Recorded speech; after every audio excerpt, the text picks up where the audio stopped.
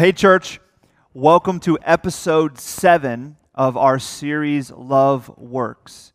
And today we are discussing singleness. Now, just like I said last week for the topic of marriage, there is something for you regardless of your relationship status. God has a word for you. If you are single or dating, there is certainly a strong word here for you, a word of encouragement. And there's also a word for you here as well from God if you're married. Maybe it's deeper insight into your marriage, or maybe it is encouragement for how to care for and bring wisdom to your friends that are, in fact, single. And so I want to encourage you to enter into God's text today, as we'll be in 1 Corinthians chapter 7, ready to receive whatever God is going to say to you through the Holy Spirit, who will apply His truths to your mind and your heart. You know, one of the things that's interesting about us as people, and I think this is true of all of us, is that we are obsessed with what is next. We're always thinking about what is next. When you're a child, you are asked this question: what do you want to be when you grow up? And then when you're in high school, everybody asks you the question, hey, where are you going to go to school? Where are you going to go to college? If you go to school and college, or you're in a specialty training, it's, hey, well, what kind of job do you want to have? What's your career path going to be?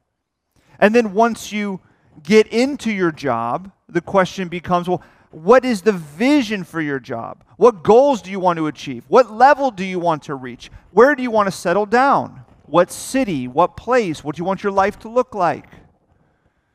When you get married, everybody begins to ask, when are you going to have kids?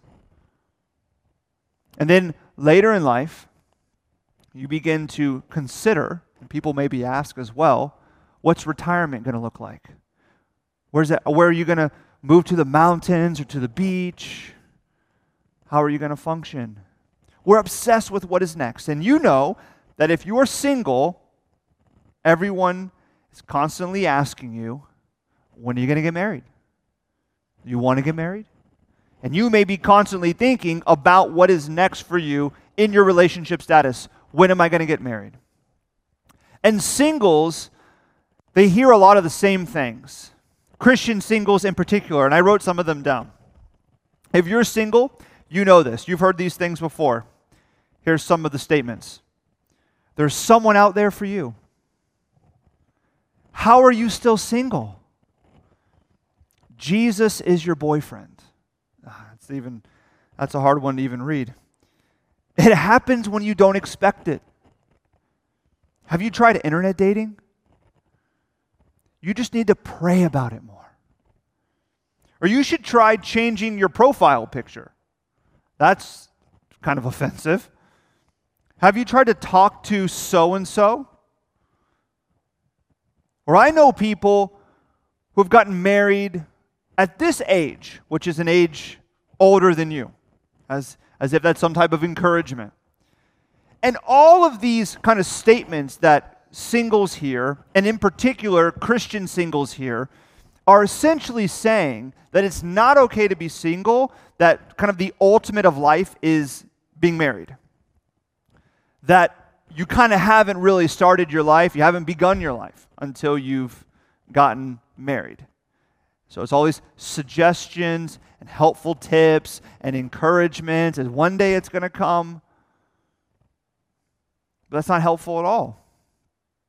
In fact, in the church, we should be very careful, and we need to be very mindful that our language and our posture and our position is not elevating marriage over singleness, because the Bible does not do that.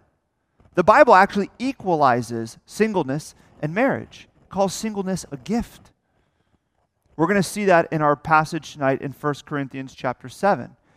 And what makes this difficult for us is that the culture that we live in is putting idols before us that are attached to marriage, and they're drawing us in to worship them and to believe them and to follow them.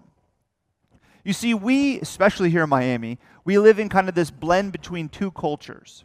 One is this Western individualistic culture that idolizes individual rights and happiness.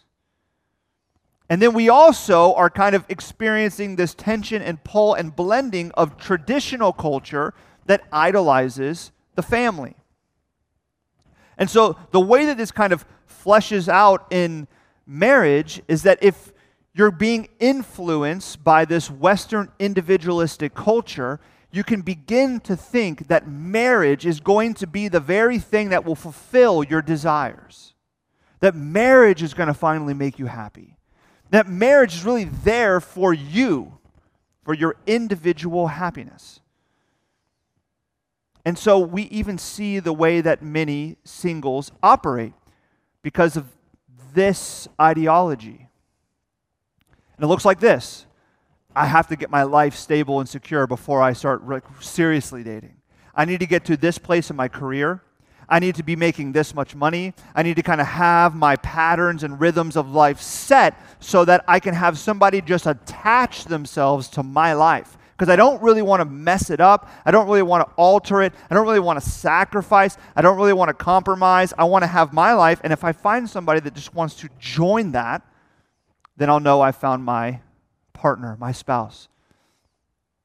Another thing that happens is you become extremely picky. Extremely picky. Because you're looking for someone to satisfy your desires, and so they kind of have to be almost perfect. You go on a second date, they say something, you think, that sounds kind of weird, maybe that's a red flag, I'm done, moving on. Next person, you go on another date, they believe something a little bit different from you about this issue or this idea, and you're like, I don't know if I could deal with that. And then, so you're done with that, you go on another date, their personality, can I kind of work with that? I don't know, so picky. Many people in our culture, they're not looking for a spouse, they're waiting for science to advance so they can clone themselves. They're not looking for a spouse. They're looking for someone to fulfill their individual desires the way that they want to be fulfilled. So that pressure is on us, and we feel that. And then there's also the traditional culture that says that you are nothing until you are married. You are nothing until you are married and can begin to grow a family. And so you feel that pressure probably mounting on you as well as every year passes and you are not married or you're not seriously dating, and you feel the pressure of that. You feel as if maybe my life has not actually started yet because I'm not married. Or you feel very anxious about your current relationship because it's got to work out, because if it doesn't work out, what's next? What could happen? Some of you are really nervous when you have to go home to your family who maybe operates more in that traditional culture mindset, because you know what's going to happen. They're going to say to you, hey, when are you going to settle down with a nice boy or girl? And you know what that really just feels like. They're saying, poor thing, you're not married yet. See, we feel that tension, that pull, right? In particular in Miami, of those two cultures clashing and pulling against one another. So you feel in your singleness as if maybe I haven't really started my life, and I feel like I'm nothing if I'm not married, but I also feel like I need marriage to kind of fulfill my desires, and I have all of these standards, and I need to find somebody that's going to fit that perfectly because I don't want to adjust my life for that person. It creates for many a place of hopelessness and fear. It's difficult relationship status to be in. But see, Christianity is astoundingly different than any of these cultures. Christianity says this about marriage. We talked about this last week in episode 6 as we looked into the book of Ephesians, the letter to the church in Ephesus, chapter 5, where the Apostle Paul says that marriage is not about self-fulfillment, it's about service. And we also know, as Christians, that marriage will never satisfy all of your desires. That role is reserved for Christ himself. Christianity is astoundingly different. And singleness for the Christian is a viable pathway for adult life. It is not less than being married. Marriage and singleness are equalized. And so the question that we're going to consider tonight, which is maybe a question that you've never thought of before, and that is this: what is the biblical theology of singleness? Does the Bible have a theology of singleness? Yes, it does. We see that in our passage tonight. The Apostle Paul writes to the church in Corinth, and in chapter 7, he talks to married people and to single people. In verse 27 through 29, he says this: "Are you married? Do not seek a divorce. Are you unmarried? Do not look for a wife.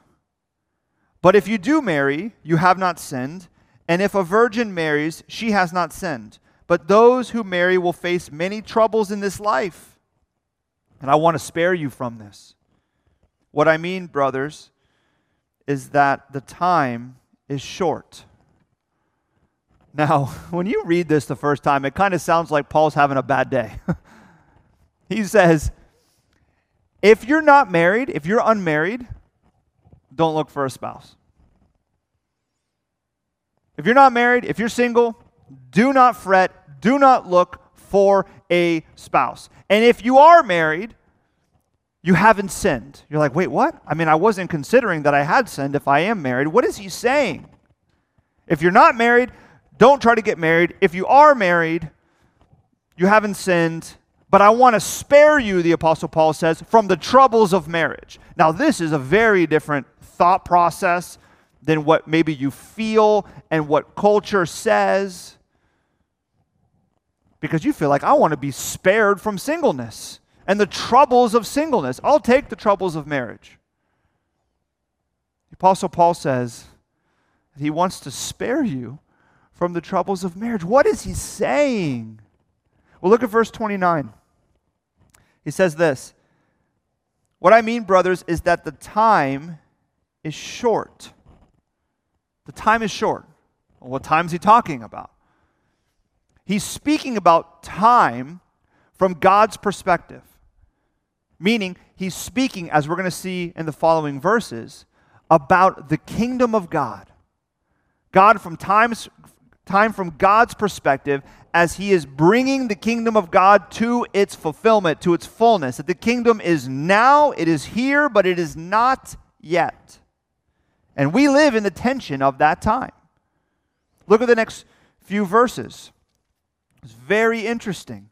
And out of context, these verses are very confusing. It says this in the second half of verse 29 through 31. "From now on, those who have wives should live as if they had none. Those who mourn as if they did not. Those who are happy as if they were not. Those who buy something as if it were not theirs to keep. Those who use the things of the world as if not engrossed in them. For this world, in its present form, is passing away." You see, the Jewish understanding of the Messiah, of the Savior, was that the Savior was going to come once in power. And when the Savior arrived in power, he would establish the kingdom of God, the new world, once and for all. And God's people who have been historically oppressed would be free. There would be victory. There would be no more suffering. That old world would pass away and God would establish his new world for his people. And this is why so many Jews during Jesus' day and still today struggled to believe that Jesus could be the Messiah, because he did not arrive in that fashion. And he did not bring the kingdom of God in that way, at least yet. You see, we believe that the Savior has come twice. Well, he's come once, he's going to come again. The first time, the Savior, the Messiah, Jesus Christ, came in weakness and humility. Why? He came to establish the kingdom of God now. And we are invited to be a part of that kingdom through faith in his death and his resurrection. But Jesus speaks all the time about the kingdom of God. He says the kingdom of God is at hand. The kingdom of God is here. The kingdom of God is now. But we also know and we believe that Jesus will return, that he will come again. And when he comes that second time, he comes in power. And he comes to bring the kingdom of God to its fulfillment, to usher in the fullness of the kingdom of God, to once and for all do away with that old world. But see, we live in the now, but not yet. We live in the now, but the not yet. We live in between those periods of when Jesus came the first time in weakness and humility to establish the kingdom of God, and when Jesus will return in power to usher in the kingdom in fullness. We live in here, which means we live now where the kingdom of God is at hand and the Spirit is working to transform lives and to bring healing. And we are to pray, as Jesus says, that the kingdom of God would come down. But we also live with the old world still very much at hand. We face and struggle with the broken systems and relationships and power struggles of our world because the old world is still very much here. And we engage in that old world as well. We marry and we buy and sell things, and we use products for leisure and pleasure, and we want to be happy, and we do mourn. You see, that is what the Apostle Paul is saying here. Because you read it and it's really confusing. He says here that as you live in the now but the not yet, you need to consider the way in which you are meant to live. He uses these extreme examples of if you're happy, don't seek to be happy. If you're mourn, don't mourn. Well, what's he saying? He's saying, as you live in the now, you're to live with a not yet mindset. You're to live with a future mindset. That you should actually be obsessed about the future, but the ultimate future. Not the future of 5 years or 10 years or 20 years, your eternal future. That we are to think about what is next, but we should be thinking about what is ultimately next. And that this should influence the way in which we live. So he speaks about different aspects of that in our verses.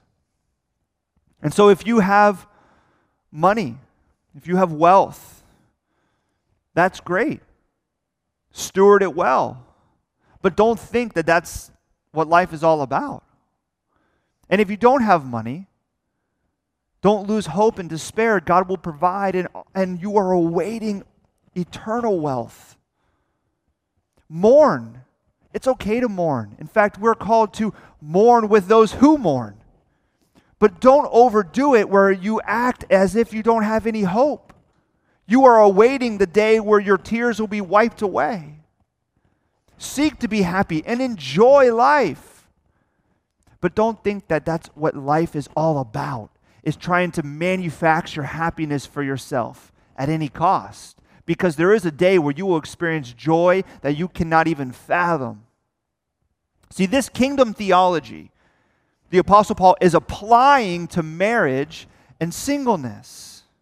He's applying this kingdom theology to marriage and singleness because he's helping you to point forward and to say, there is an ultimate wedding. There is an ultimate feast and party.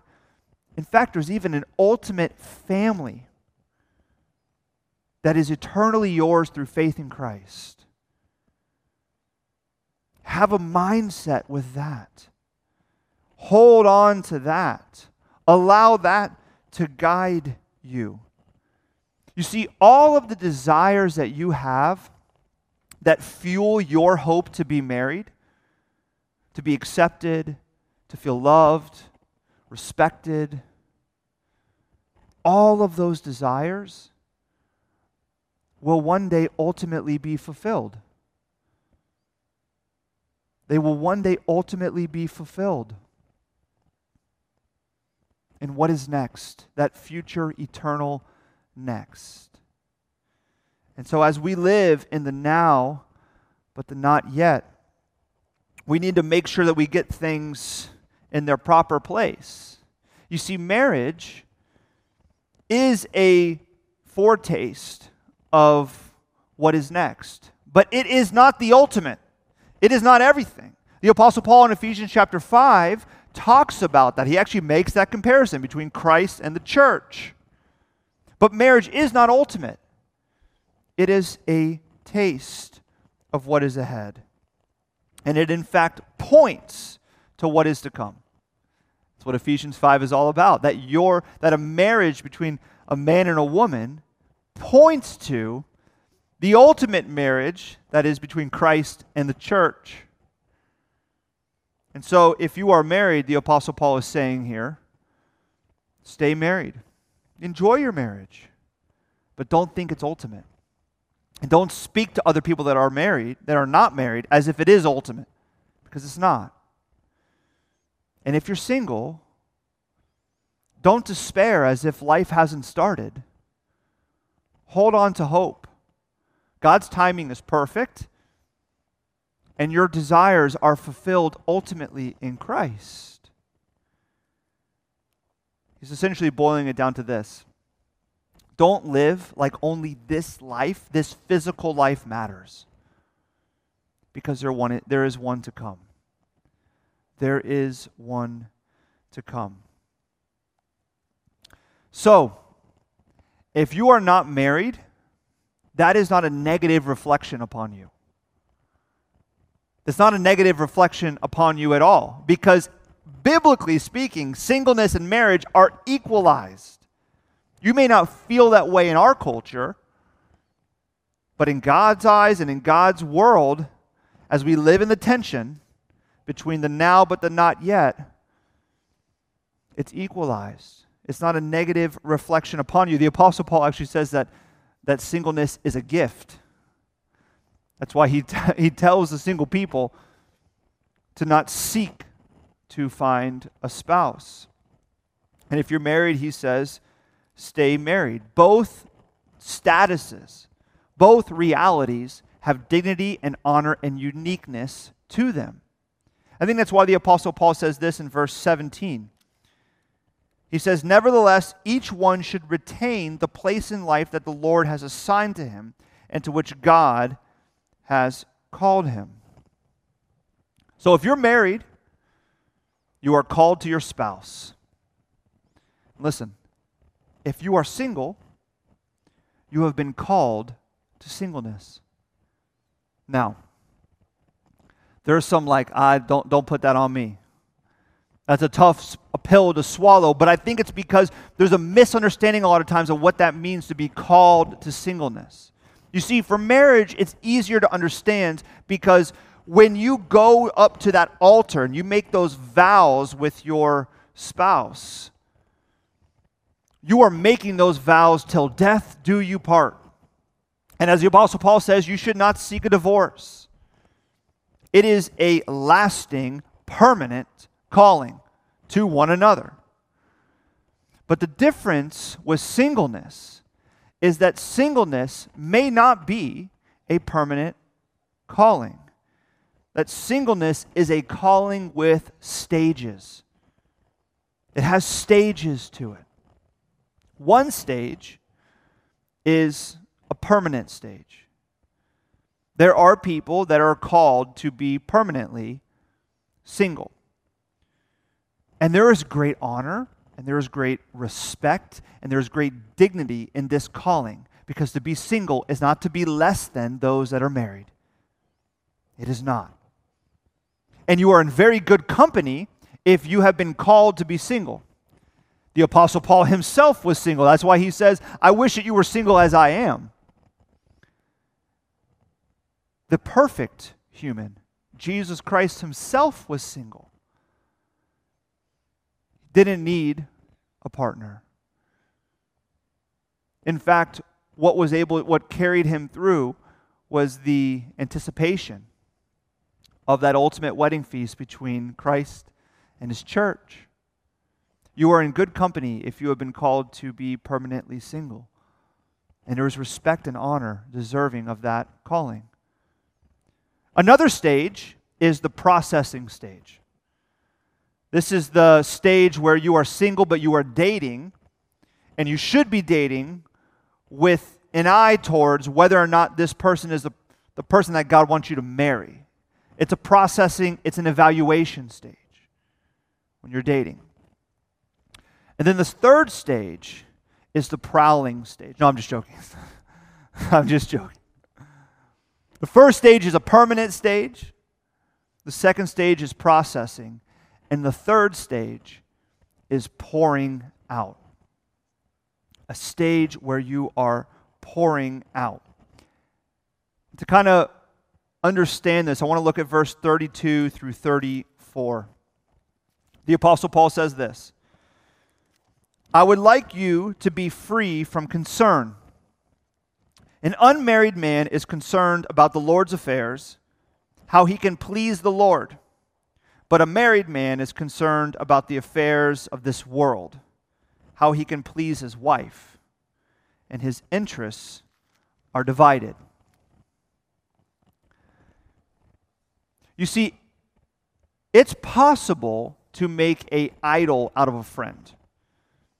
Doesn't happen a lot, but it's possible to make an idol out of a friend, to value a friendship so much that you sacrifice your calling that God has given you, your calling to Christ, the interests of God, to sacrifice those for a friend. But it is much easier to sacrifice your calling for a spouse, to have divided interests. So the Apostle Paul is saying here.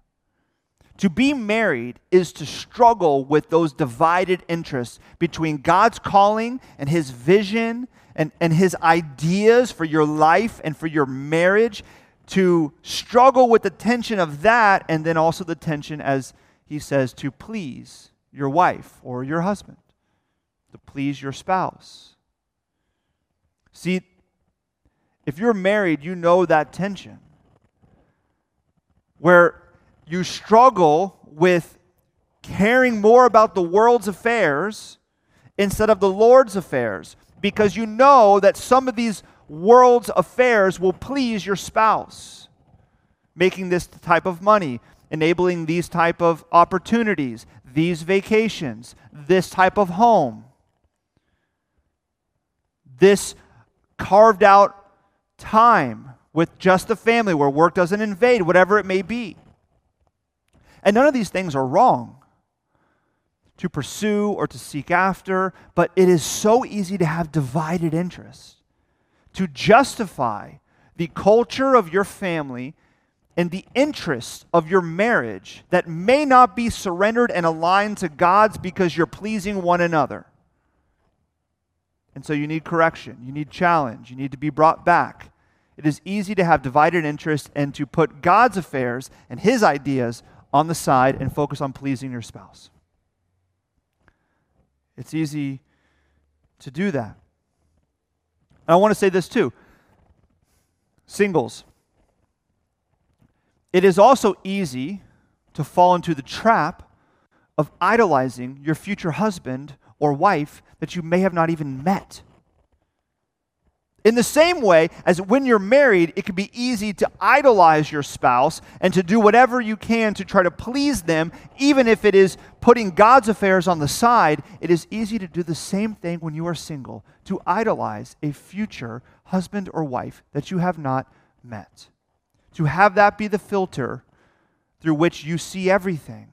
You look at your career not as God's affairs, that you're to surrender your work to God and see what He can do in your work for His name and His glory, but you see your work as an opportunity to establish yourself as an attractive partner because of your success or your income.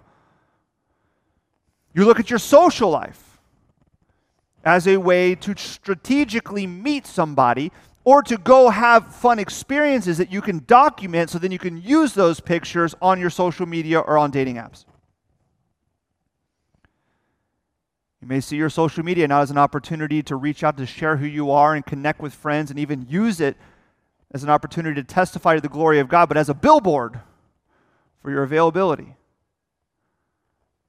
You may even have your mental space consumed with the thought of getting married or the fear of not being married, where your interests are divided between the world's affairs and God's affairs.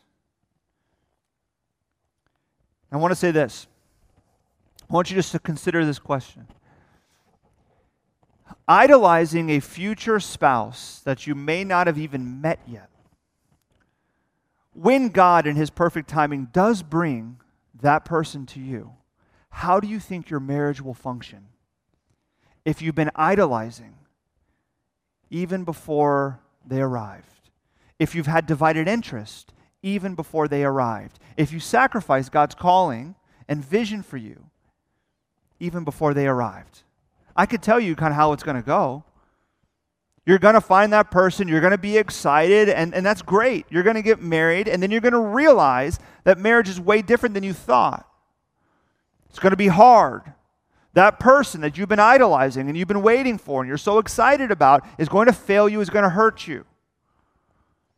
And then it's going to throw everything off. I thought marriage was going to be this. I thought I was going to fulfill these desires. I thought I was going to feel like my life had started and I was going to be complete. And now this is breaking down. I never saw this. I never imagined this. And I'm not okay with this. And there's going to be a big blow up. And then you're going to think, I need to get my life back on track. I need to get this relationship back on track. We need to move this marriage forward. So then you're going to begin to consider what are the things that you need to do to please them so that things can get better and happy. And then the cycle continues. And now you're just consumed with pleasing your spouse. And they're consumed with pleasing you. And God is just pushed farther and farther out of the equation.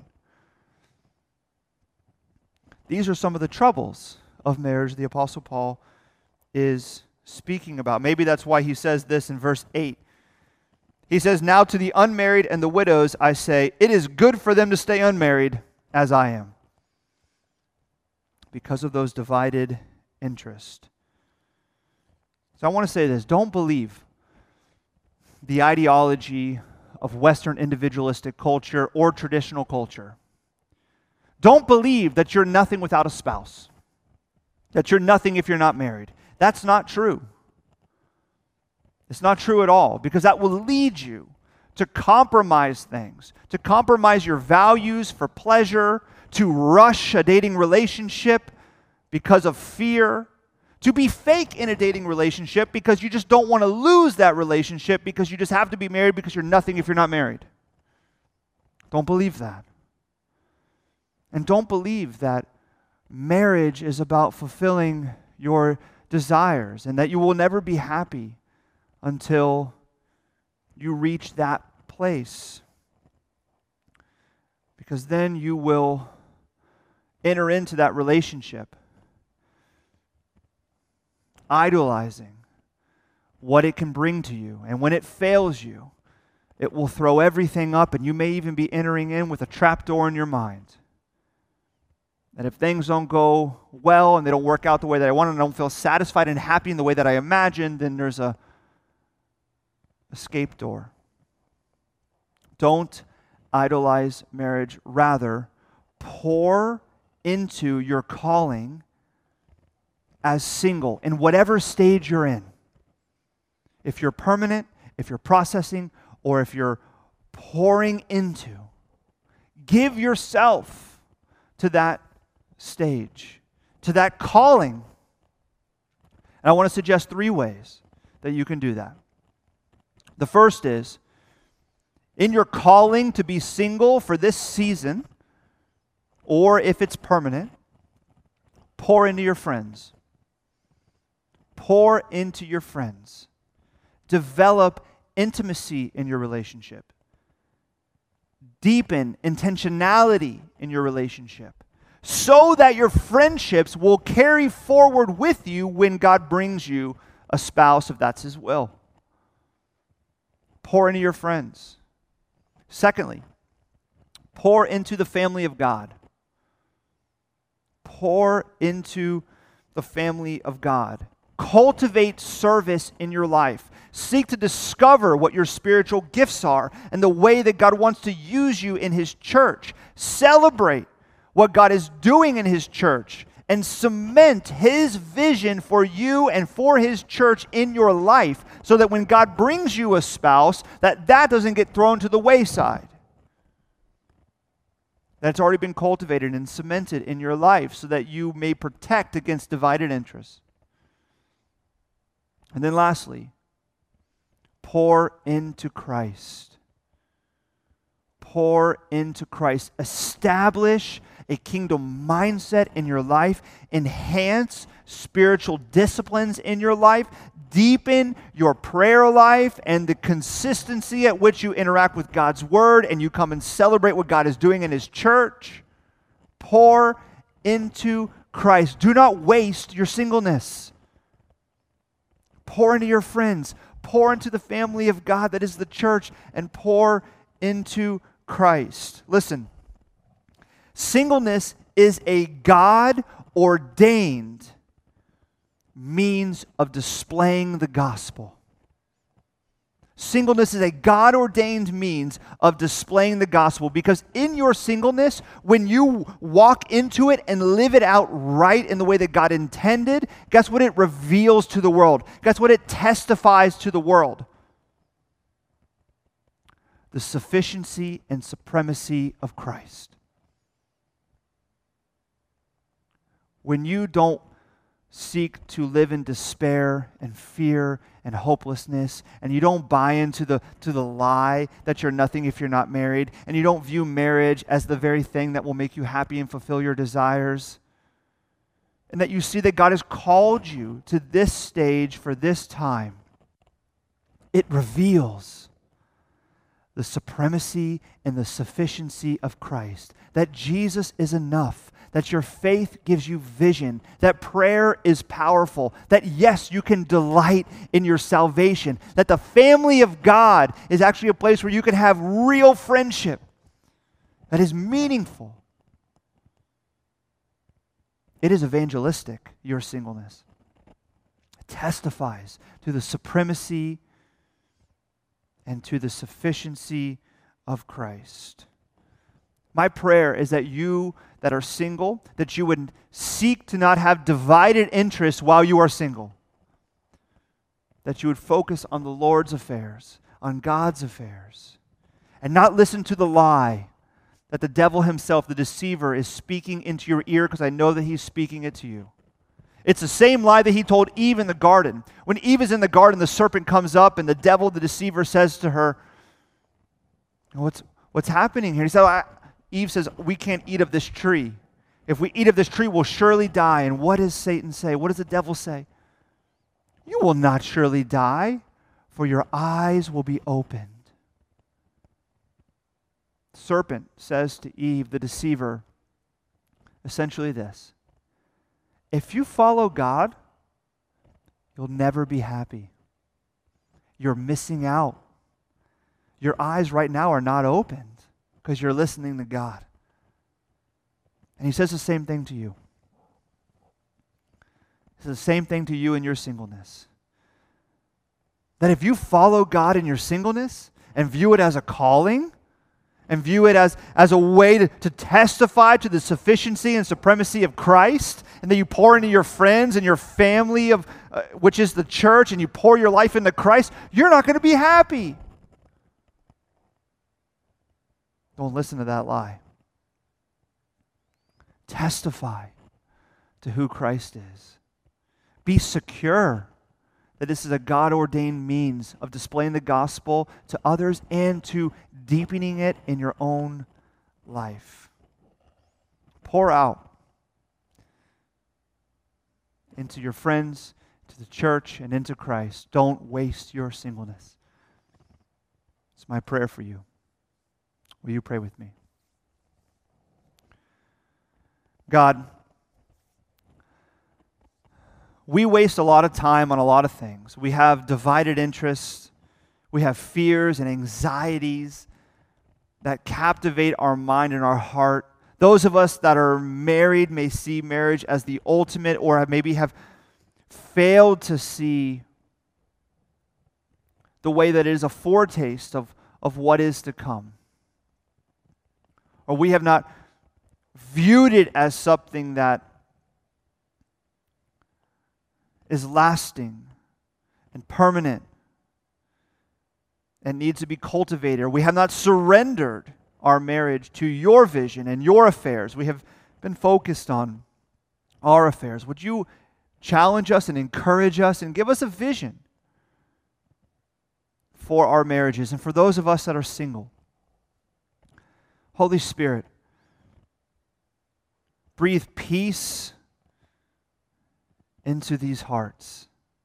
Strength and hope and vision and excitement to live out this calling, because it is not less than. God, there is such a great testimony to someone who walks in their singleness as a calling to declare you, Christ, as enough, as sufficient and supreme. Give boldness to live this way to those that are single in our church. We thank you for who you are and your patience with us. It's in Jesus' name that we pray. Amen.